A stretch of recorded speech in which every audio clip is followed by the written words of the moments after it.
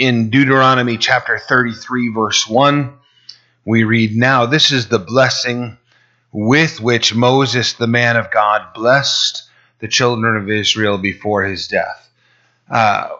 We read these things and they're so commonplace to us, and the old English is woven in here, and it ends up just sort of sounding poetic. And there are a couple of occasions as we're moving through where Moses is referenced, and here it is Moses, the man of God. That's a nice title to have assigned to yourself. Think about all of the things that could have been written about Moses. The 1-word, 2-word summaries of Moses. That rebellious man, Moses. That murderer, Moses, right? That doubtful man, Moses. That disobedient man, Moses.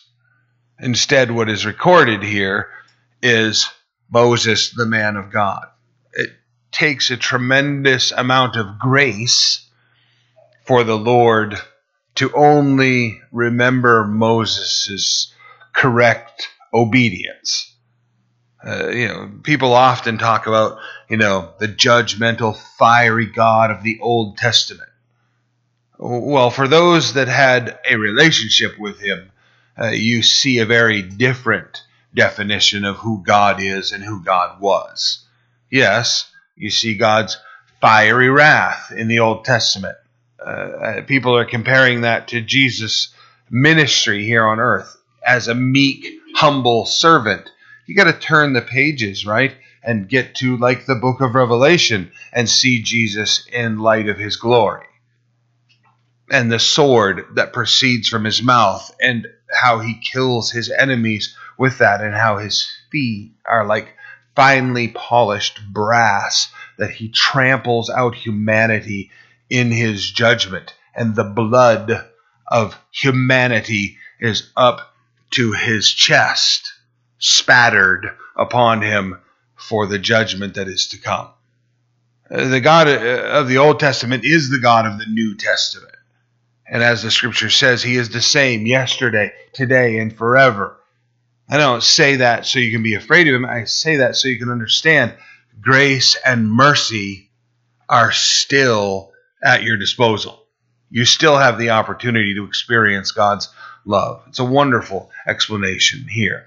The man of God blessed the children of Israel before his death. He said, and now we get into how the blessing sort of unfolds, "The Lord came from Sinai and dawned on them from Seir," speaking of the Lord's pleasant presence shining upon the nation of Israel. "He shone forth from Mount Paran, and he came with 10,000s of his saints." Now, it's worthy of examination, this statement, 10,000s of his saints, would better be translated 10,000s of his holy ones. And if we look through its placement and examine the rest of the scripture, we're probably talking about angels. So when the Lord came and appeared to the nation of Israel and presented himself and the law to the people, he was probably accompanied by great hosts from heaven, a great number of hosts from heaven. From his right hand came the fiery law for them. Yes, he loves the people. There it is again. All his saints are in your hand. They sit down at your feet. Everyone receives your words. They sit down at your feet and receive your words. If you go back and look at Exodus and how this transpired, it says they actually saw God. When you say, well, wait a minute, Scripture says no one sees God at any time. It says that they saw his feet upon a platform or a courtyard of sapphire. Look up sapphire. It's beautiful blue flaked with gold. It's amazing in its appearance. So his pavilion, his porch, his footstool, his throne room, however it was, his feet were resting on this great expanse of sapphire. It's a remarkable thing that they saw. So they come to his feet, and that's where they heard the voice of God, and they were so intimidated. Moses is recounting what that experience was like. Imagine what that must have been like to have stepped into a place where you're literally seeing a being beyond description and you see his feet. What did those look like? Again, you can only imagine. However it is, your mind is blown.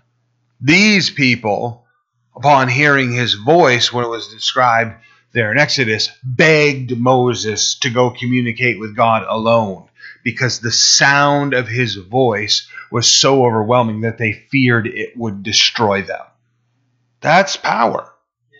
That's incredible. I'm sure, not that God's voice is thunder or like thunder, but I'm sure you've been in places where the lightning strikes or the thunder is so loud and so close that you're concerned for your safety in the moment. I've described here before in my early 20s, I was in an apartment where the lightning struck the house and passed through the apartment we were in. The sound deafened us. It literally came through the electrical system of the house, exited a light fixture in the kitchen, and struck the stove, burned a hole in the pan that we were cooking in, destroyed the stove and a big section of the electrical in the house. The flash was in the apartment with us. The sound was in the apartment with us. That's, one of the few times in my life, as far as electrical storms go, that I was completely overwhelmed. Right? Imagine being in the presence of the Lord. He created lightning. The one that can create lightning has to be more intimidating than lightning. He's here boggling their mind. Everyone receives your word as they sat at his feet. Moses commanded a law for us, a heritage of the congregation of Jacob, and he was king in Jeshurun. Here, Jeshurun again is the upright ones, and that can apply to Christians. It can apply to those who follow the Lord. Here, it's referring to Israel. So, more so, it would just literally be translated the upright. So he was king in Jeshurun. Then the leaders of the people were gathered, all the tribes of Israel together. And here begins the blessings. Let Reuben live and not die, nor let his men be few. This is very reflective if you're a student of the scripture. Jacob, right? Abraham was the patriarch, gave birth to Isaac, sired Isaac, and then Jacob gave birth to these 12 brothers who become the individual tribes of the nation of Israel. Upon Jacob passing away in Genesis chapter 49, he called his sons together and pronounced his blessings and his curses upon them in the situation. Reuben, in that situation, was not given a great blessing and even was given a message of sort of a diminishing attitude that they wouldn't be. And they never became anything big. We don't see them, becoming a mighty nation or, conquering or doing anything spectacular. But here the Lord puts a preservation stamp upon them through Moses, that they're not going to come to nothing. They're not going to be wiped out. They're not going to be forgotten. They're going to live and not die, nor let his men be few. So they were able to thrive in the nation of Israel and inside the promised land. And this he said to Judah, hear, Lord, the voice of Judah, and bring him to his people. Let his hands be sufficient for him, and may he be a help against his enemies. So many occurrences of Judah, the Lion of the tribe of Judah, Jesus coming from Judah, all that we see happening in Judah here. Moses is pronouncing this blessing upon them, and it will transpire as especially they enter into the land. Verse 8, and of Levi, he said, your Thummim and your Urim be with your Holy One. Now, we'll look at Exodus 28:30 in just a moment, but the two words, Urim and Thummim, is usually how we read it, and it's the idea of light and perfection, is just as far as the words go. Here, for whatever reason, Moses reverses it, Thummim and Urim. So perfection and light is how it's listed. We don't get any real insight as to why or the definitions there. Exodus chapter 28, verse 30 explains this a little bit to us.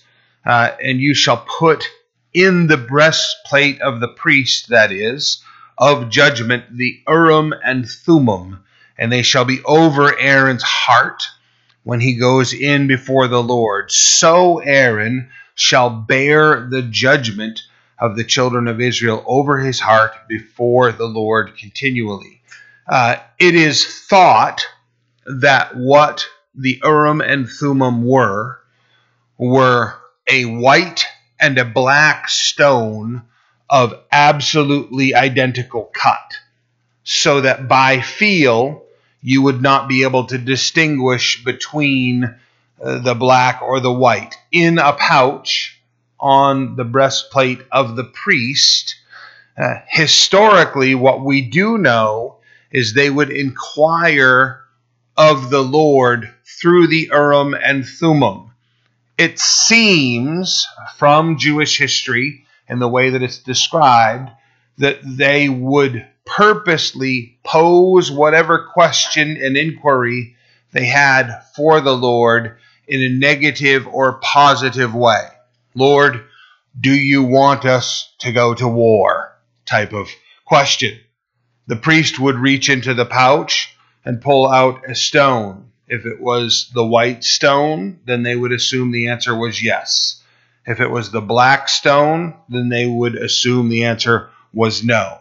Positive and negative is sort of the thought there. We have little other information, and I just need to clarify again, that's all speculation. Okay, what were the Urim, the Urim and the Thummim? They were stones, they were in the breastplate, and they used them to determine the will and the judgment of God. That's what's meant here when it says that he will bear the judgment upon his chest. So he has the judgment of God at his disposal. From that thought, not that we literally know that's where we get the idea of being blackballed. The judgment that comes, negative or positive. I like that thought, because if we carry that into the grace of the New Testament, we arrive in the book of Revelation, and we as believers are told we will be given a new name carved upon a white stone, right? So no blackball for us, no negative answer for us. Perhaps that's the thought is here. Here's your new existence. Here's your new name. Here's who you are going to be in my presence. Much like Moses being called the man of God, right? I mean, you got to know that there were people in the crowd who, hear Moses called the man of God, and they're thinking like, yeah, right. Do you actually know this man? Do you know his history? Do you know what he's like? The same as someone might say of me or you, right? From a human perspective, whatever they've thought, whatever they've been taught, whatever they think, correct or incorrect, the Lord, in his grace, says of Moses, man of God, gives you a white stone with a new name and his approval in the process. So it's a beautiful picture there. So Levi will said, let the Thummim and the Urim be with your Holy One. And in this case, that's specifically the Holy One is referring to the high priest. That he would be the authority of judgment over the nation of Israel. Continuing there, again in verse 8, the Thummim and the Urim be with your Holy One, whom you tested at Mesa, and with whom you contended at the waters of Meribah, who says of his father and mother, I have not seen them. So the trials and the approval process that Levi went through, this statement, I have not seen them, meaning that the Lord is their commitment. That family is secondary to the Lord. That they are supposed to have their priority fixed upon him and serve the nation of Israel by serving the Lord. Nor did he acknowledge his brothers or know his own children, for they have observed your word and kept your covenant. It isn't that they were neglectful of family at all. It was that the Lord held a greater priority in their lives. That at times they would say to their family, I can't be with you. I can't serve you. I cannot go on that vacation, do that thing. I'm serving the Lord. The concerns that come from the apostles about family and homes and all of those circumstances. And the Lord says to them, seek ye first the kingdom of God and his righteousness, and all of these things will be added unto you. The Lord needs to be our chief priority in all situations. Verse 10, they shall teach Jacob your judgments and Israel your law. I found that interesting, right? If we're understanding of Jacob and who he was, right? He was also Israel, right? He was Jacob, which is the heel catcher, right? The scoundrel, the one who comes from behind and trips someone up, right? That's what his name literally meant. And he wrestles with God, and God changes his name to Israel in that conflict. I'm convinced, speculation, totally my weird mind, but I'm convinced, right, as the scripture tells us that they were wrestling together, and the prophet tells us that it was through tears and supplication that Jacob said, I will not let go of you until I receive a blessing. There, the Lord said, what is your name? I'm convinced that Jacob had the Lord by the ankle right at that moment. What is your name? Heel catcher. Right? Yeah, just like you are right now. Have you been confronted by the Lord like that? Where he meets you right where you are and says, what's in your hand right now? Right? And he touched Jacob's hip, right, and crippled him. He left that confrontation with the Lord limping. But his name was now Israel, which means governed by God.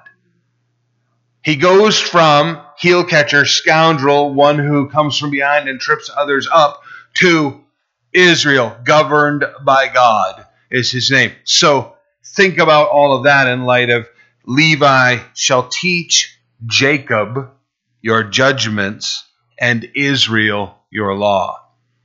Right? When we're guilty, what do we fear from God? His judgment.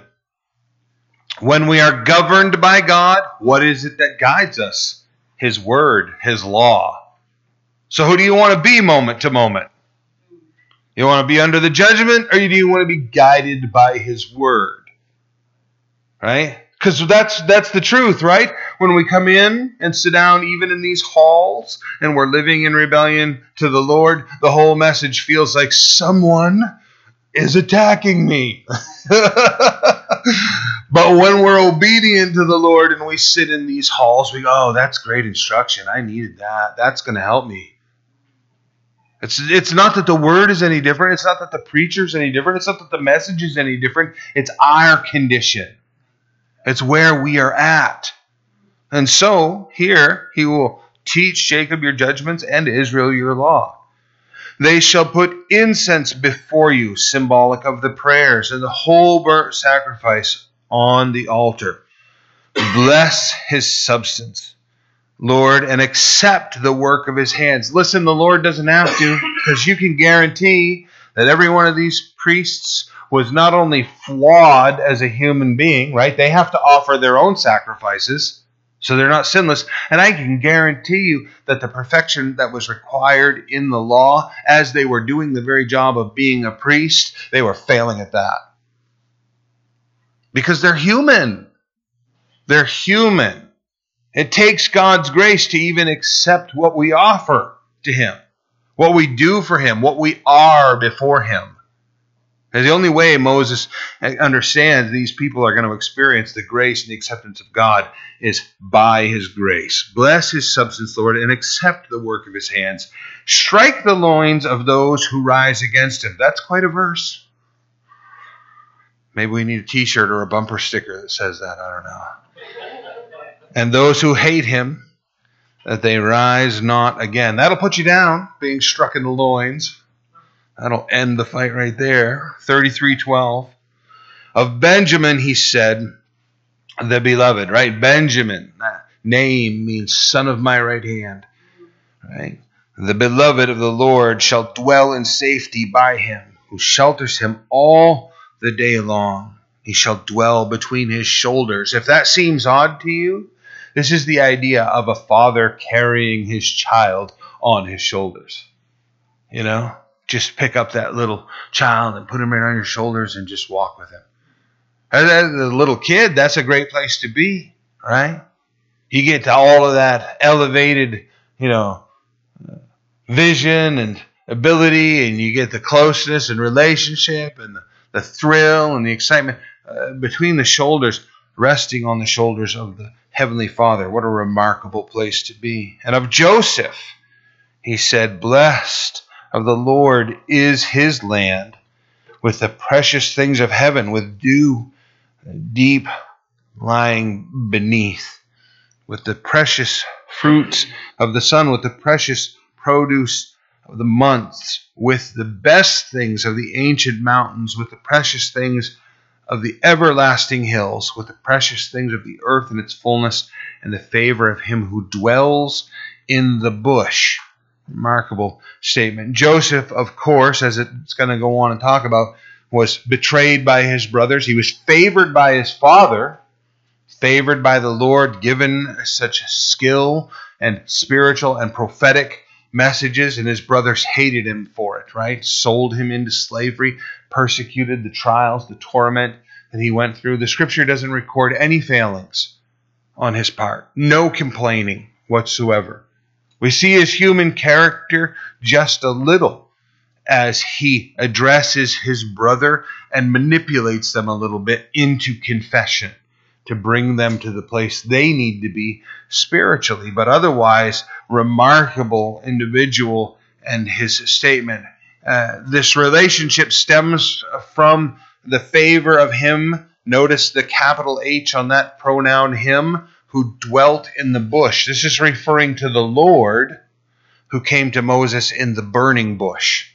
Exodus chapter 3, verses 1 and 2. Now Moses was tending the flock of Jethro, his father-in-law, the priest of Midian, seemingly the priest to God, and he led the flock to the back of the desert and came to Horeb, the mountain of God. And the angel of the Lord appeared to him in a flame of fire from the midst of a bush. We should be familiar with that. Voice of the Lord, commission of Moses, sending him to Pharaoh and to the people of Israel to deliver them. Joseph has these blessings because of his relationship with him who dwelt in the bush. He said, blessed of the Lord in his land. Verse 16, with the precious things of the earth and its fullness, the favor of him who dwelt in the bush. Let the blessing come on the head of Joseph and on the crown of the head of him who was separate from his brothers, separate spiritually and then separated physically as he was sold by them into slavery. His glory is like a firstborn bull, and his horns like the horns of a wild ox. Together with them he shall push the people to the ends of the earth. They are the 10,000s of Ephraim, and they are the thousands of Manasseh. While Joseph was in Egypt, separated from his family, he had a wife and children. The two boys, Ephraim and Manasseh, that were born to him when his father Jacob came in to Egypt and then pronounces the inheritance and the blessing upon those sons, rather than giving his to Joseph, he claims Ephraim and Manasseh as his own sons. So the grandfather claims the grandsons as his own sons to impart the blessing that was intended for the father upon his two grandsons. So they become tribes within the nation of Israel, and great blessing as a result. Verse 18, and of Zebulun he said, rejoice, Zebulun, in your going out, in Issachar, in your tents. This is the idea of blessed in your work and blessed in your homes, is what's being said here. They shall call the people of the mountains, where they ended up settling. A mountain separated these two tribes, and they became known as the people of the mountain. There they shall offer sacrifices of righteousness, for they shall partake of the abundance of the seas. Both the Mediterranean was right there, and the Galilean Sea was close by as well, and the treasures hidden in the sands. Because of that, a bunch of prospectors have been there over and over again looking for treasure, and in particular oil hidden in the sands there. So far they've found nothing. One thing I want to point out, right, is they're not even in the land yet. All of these promises are coming, and you can almost, if you're, a skeptic, sit here and think like, yeah, right. We're still dwelling in tents. We're still wandering in the wilderness. Take that to heart, because you'll read the scripture sometimes and you'll hear some wonderful blessing, and it'll point right to you in the passage and in your heart and say, that's for you, that belongs to you. And if you're not there ready to receive what the Lord is saying, you may reject and not believe. It doesn't mean you're not going to receive it, but you'll feel foolish once the Lord has blessed you with it. Trust what is written in his word and what he says to your heart. Verse 20, and of Gad he said, blessed is he who enlarges Gad. He dwells as a lion and tears the arm and the crown of his head. So interesting. He tears the arm as in war, and he has a crown upon his head. And the crown of his head could have implications to war, but it's an authoritative statement that's really quite unique. Again, I just said to you, these promises come long before their fulfillment. Moses is giving these as prophetic messages of what the Lord wants to do. Gad becomes the tribe of the mighty commanders among David's troops. You can see that in 1 Chronicles chapter 12, verse 14, where it says, these were the sons of Gad, captains of the army. The least was over 100, the greatest was over 1,000. So the Lord uses this very thing in their lives. Continuing, it says in verse 21, he provides the first part for himself. We're still speaking of Gad, because a lawgiver's portion was received there. So this first portion is sort of a blessing and a condemnation, right? Because it was Reuben and Gad and half the tribe of Manasseh who, upon coming to the land, chose to take their inheritance on the western side of the Jordan River. And it ends up being a great blessing to them financially, a great blessing to them in regard to all of their flocks and their herds. But we've pointed out several times that by the time Jesus arrives, they are raising pigs, and they have demon-possessed men living amongst them who reject Christ, and then they as a whole, as a community, reject Christ and beg him to go away. So while Gad's receiving these blessings, he's also here being told of what their outcome will be. He provides the first part for himself. So rather than accept what the Lord might have, he chose for himself. Because a lawgiver's portion was reserved there, he came with the heads of the people. He administered the justice of the Lord in his judgment with Israel. And the decision was made legally that they would hold the land and take that portion for themselves. And of Dan he said, Dan is a lion's whelp, and he shall leap from Bashan. Not a compliment. You hear it and think, oh, that's great. Well, better to be described as a lion than only a potential lion. You know, you're a cub, a lion's whelp. That's not something you commonly put on your, family crest. You know what I'm saying? The roaring lion, the rearing lion, the power of the lion. But the cub is not something that you would automatically put forward for yourself.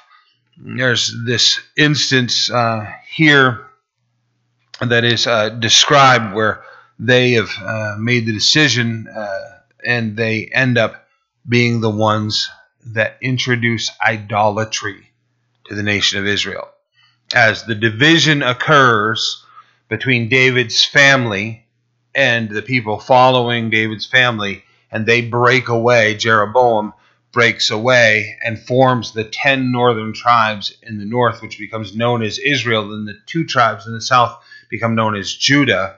They bring idolatry into the land, and I want to read that to us. 1 Kings chapter 12, beginning at verse 26. Jeroboam said in his heart, "Now the kingdom may return to the house of David if these people go up to offer sacrifices in the house of the Lord at Jerusalem, and the heart of this people will turn back to their Lord, Jeroboam king of Judah, and they will kill me and go back to Rehoboam," I should have said. I said that earlier. So it was Rehoboam that he was fearful of. To go back to Rehoboam, king of Judah. Therefore, the king asked advice, made 2 calves of gold, and said to the people, "It is too much for you to go to Jerusalem. Here are your gods, O Israel, which brought you up from the land of Egypt." That is so blasphemous, it's crazy. And I want you to notice a couple of things, all right? It says in the beginning of this statement, "It is too much for you." No, it's not. You know how I know it's not? Because the Lord said it was not. It is not too much for them. It is good for them, right? If you've been to Israel, it's a little smaller than Rhode Island. You can drive from the northern reaches on the Lebanese border to the southern border in a day. Okay? It is not massive. And the Lord is saying this sacrifice of your time to come and gather together at Jerusalem will bless you spiritually beyond your imagination. Okay? Saints, not that you guys have ever done this. I hear this happens in other churches. But have you ever had it where you don't feel like going to church? And you go to church? And then you're really glad you went to church? You're very, very blessed to have been in the company of believers, to have heard the word, to have sung songs, to have your heart. This is what the Lord knows these people need. Come to Jerusalem. There's a wicked motivation in Jeroboam's whole function of, I can't let them go, because if they go, then their heart is going to be drawn back to where it belongs. So now understand why I'm so adamant about defying any governmental authority that would say to you, you cannot go to church. You must obey the Lord and be gathered together. Here, then he says, this is your God, these 2 golden cows, which brought you up from the land of Egypt. Go back and read the account where Aaron makes the golden calf, right? He literally tells the people, this golden calf is the Lord that brought you out of Egypt. How blasphemous is that?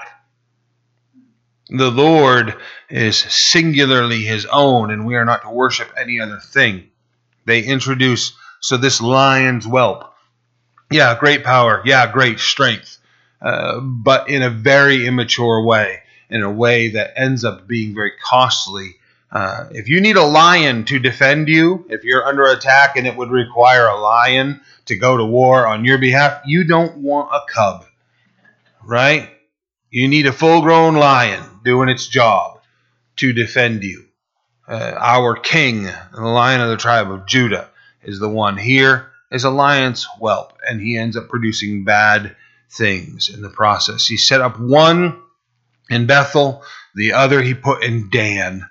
Now this thing became a sin for the people, went to worship before the one as far as Dan. Back in Deuteronomy 33, looking at verse 23, and of Naphtali he said, O Naphtali, satisfied with favor, full of the blessing of the Lord, possesses the west and the south. That's the west and south of the Sea of Galilee. Great abundance, great fruitfulness, great industry was given to them and found in their tribes. Verse 24, and of Asher he said, Asher is most blessed of sons. Let him be favored by his brothers, and let him dip his foot in oil. And again, all of the prospectors have been over there drilling endlessly, looking for the oil that would be found in these locations. Oil has been found in Israel in none of these locations that is mentioned, and it is mostly near the Dead Sea, and it is becoming more and more prominent on the world economic scene because it's the lowest place on the earth. So all of the Middle Eastern oil in the entire region drains down into their wells. So as they're pumping it out, they're draining everybody that's higher in elevation to them. So the Lord is blessing them. The oil would seem here in Asher's territory that's being referred to as the olive oil. If you get a chance to go to Israel and you travel through this region, it is just massive, endless olive orchards everywhere. Their olives are incredible. The oil is abundant and some of the purest in the world. So it might seem to be that is what the Lord is talking about. Your sandals shall be iron and bronze. Doesn't sound really comfortable. I'm not sure why. More to do with at your feet. There will be iron and bronze. And the mineral content in the region has historically been great in abundance and in wealth. As your days, so shall be your strength, or your strength be.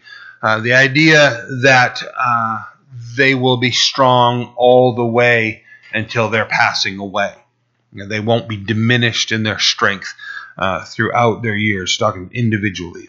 33:26. There is no one like the God of Jeshurun, who rides the heavens to help you, and in his excellency on the clouds. There's no one like the God of Jeshurun. How true is that? There's no one like our God. There is nothing like our God. The world has no help. The world has no answers. Our God alone. You know, people say, well, that's really arrogant, you guys, talking about that. Look, take it up with the one who said it. I'm just telling you what he says of himself. And no other God can say this. I'm not trying to be smug in that, right? You know, if you're the greatest in the world, that's something, and you've proven that, then you're really not arrogant to say I'm the greatest in the world, right? I mean, if you're the greatest boxer in the world, if you put everybody else to shame, you're the greatest boxer. You've knocked everybody else out. If you're the greatest golfer, you're the greatest fisherman. You got grounds to say, look at the God is saying this. God is literally saying there is no other God. I am the only God. You know, all the small G's are not gods. They're meaningless. I alone. You want help, you want fortitude, you want strength, you want provision. What do you want? It's remarkable because God literally is saying that. Sometimes people miss that. When he introduces himself in the burning bush to Moses and he says, tell them I am. I am what? Yes. That's literally what he means. Over time, he goes through the explanation. I have need of this. God says, I am. Well, I am also in need of this. God says, I am. I am the fulfillment of those things. I am your strength. I am your protector. I am your provider. I am your comforter. I am all that you need. In the very introduction of himself, the reintroduction really of himself to humanity through Abraham, he says to Abraham, I am your great reward. Not the land, not the wealth, not the abundance, not all that you have. I'm your great reward. I hope that's very, very stark in your mind. He rides the heavens to help you, and his excellency on the clouds. The eternal God is your refuge. That's awesome. He is. You don't have to build a refuge. You don't have to have a survival plan. You don't have to have a bunker. God is your refuge. And underneath are the everlasting arms, not the temporary help, not the earthly support, not the corrupted thing that will fall away. Everlasting arms. He will thrust out the enemy from before you and will say, destroy. Then Israel shall dwell in safety. The fountain of Jacob alone, in the land of grain and new wine. His heavens shall also drop dew. Happy are you, O Israel. Who is like you? A people saved by the Lord. The shield of your help. Well, tell me that isn't a New Testament statement, right? A people saved by the Lord. The shield of your help. This is our God. Same yesterday, today, and forever. And the sword of your majesty. Your enemies shall submit to you, and you shall tread down their high places. Tread down their high places is their places of idolatrous worship. Right? It isn't just the elevated places. It's the places that they've lifted up as being their places of worship. This is the thing we honor. This is the thing we hold. You hold God in the highest esteem. Well, we hold science and in the highest esteem, and education in the highest esteem. Well, here's the thing. Our God is above those things. He created science. He created education. And this is our God. We are a people of science. We are a people of the God of science. This whole attitude, you can hear it in the fact that they're saying they worship science. Right? You say that you're a worshiper of Jesus Christ, and they say, well, really, we rely upon science. Oh, I rely upon Jesus Christ. You rely upon science. My God created your science.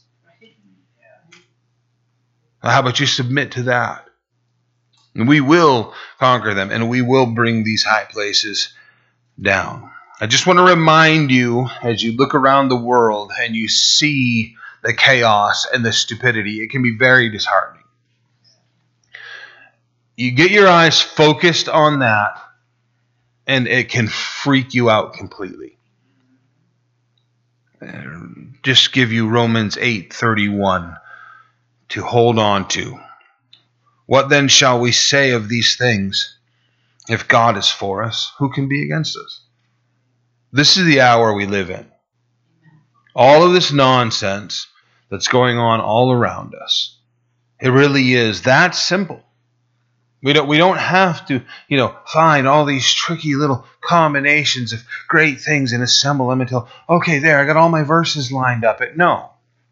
If God is for us, who can be against us?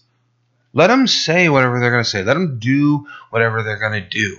God is going to sustain you in your job. Right? We as American Christians, often let our focus drift. And we go, oh, no, I've lost my job, or it's under threat. Where's my provision going to come from? Same place it always has. God is your provider. I don't have housing, and I don't know what I'm going to have in my car. God has always been your provider. God has always been your protector. He has always been your refuge and your shield. You are saved by the Lord your God. If you'll fix your eyes upon him, then you have no concerns at all. Amen? Amen. Well, we'll have to see Moses passing in Deuteronomy chapter 34 next week. That's the time we have. So will you stand with me and we'll pray? It's a short chapter. There are a couple of other things we'll look at next week. But take the time to read ahead and see these last moments of such a great man of God in Moses. Father, we thank you for communion. We thank you for fellowship. Thank you for your word, and ask that you would cause these passages to implant in our lives and to grow, that they would be fruitful and accomplish the things that you want them to, Lord. We want to see your kingdom come and your will being done in us and through us and by us. Lord, we pray these things in Jesus' name. Amen.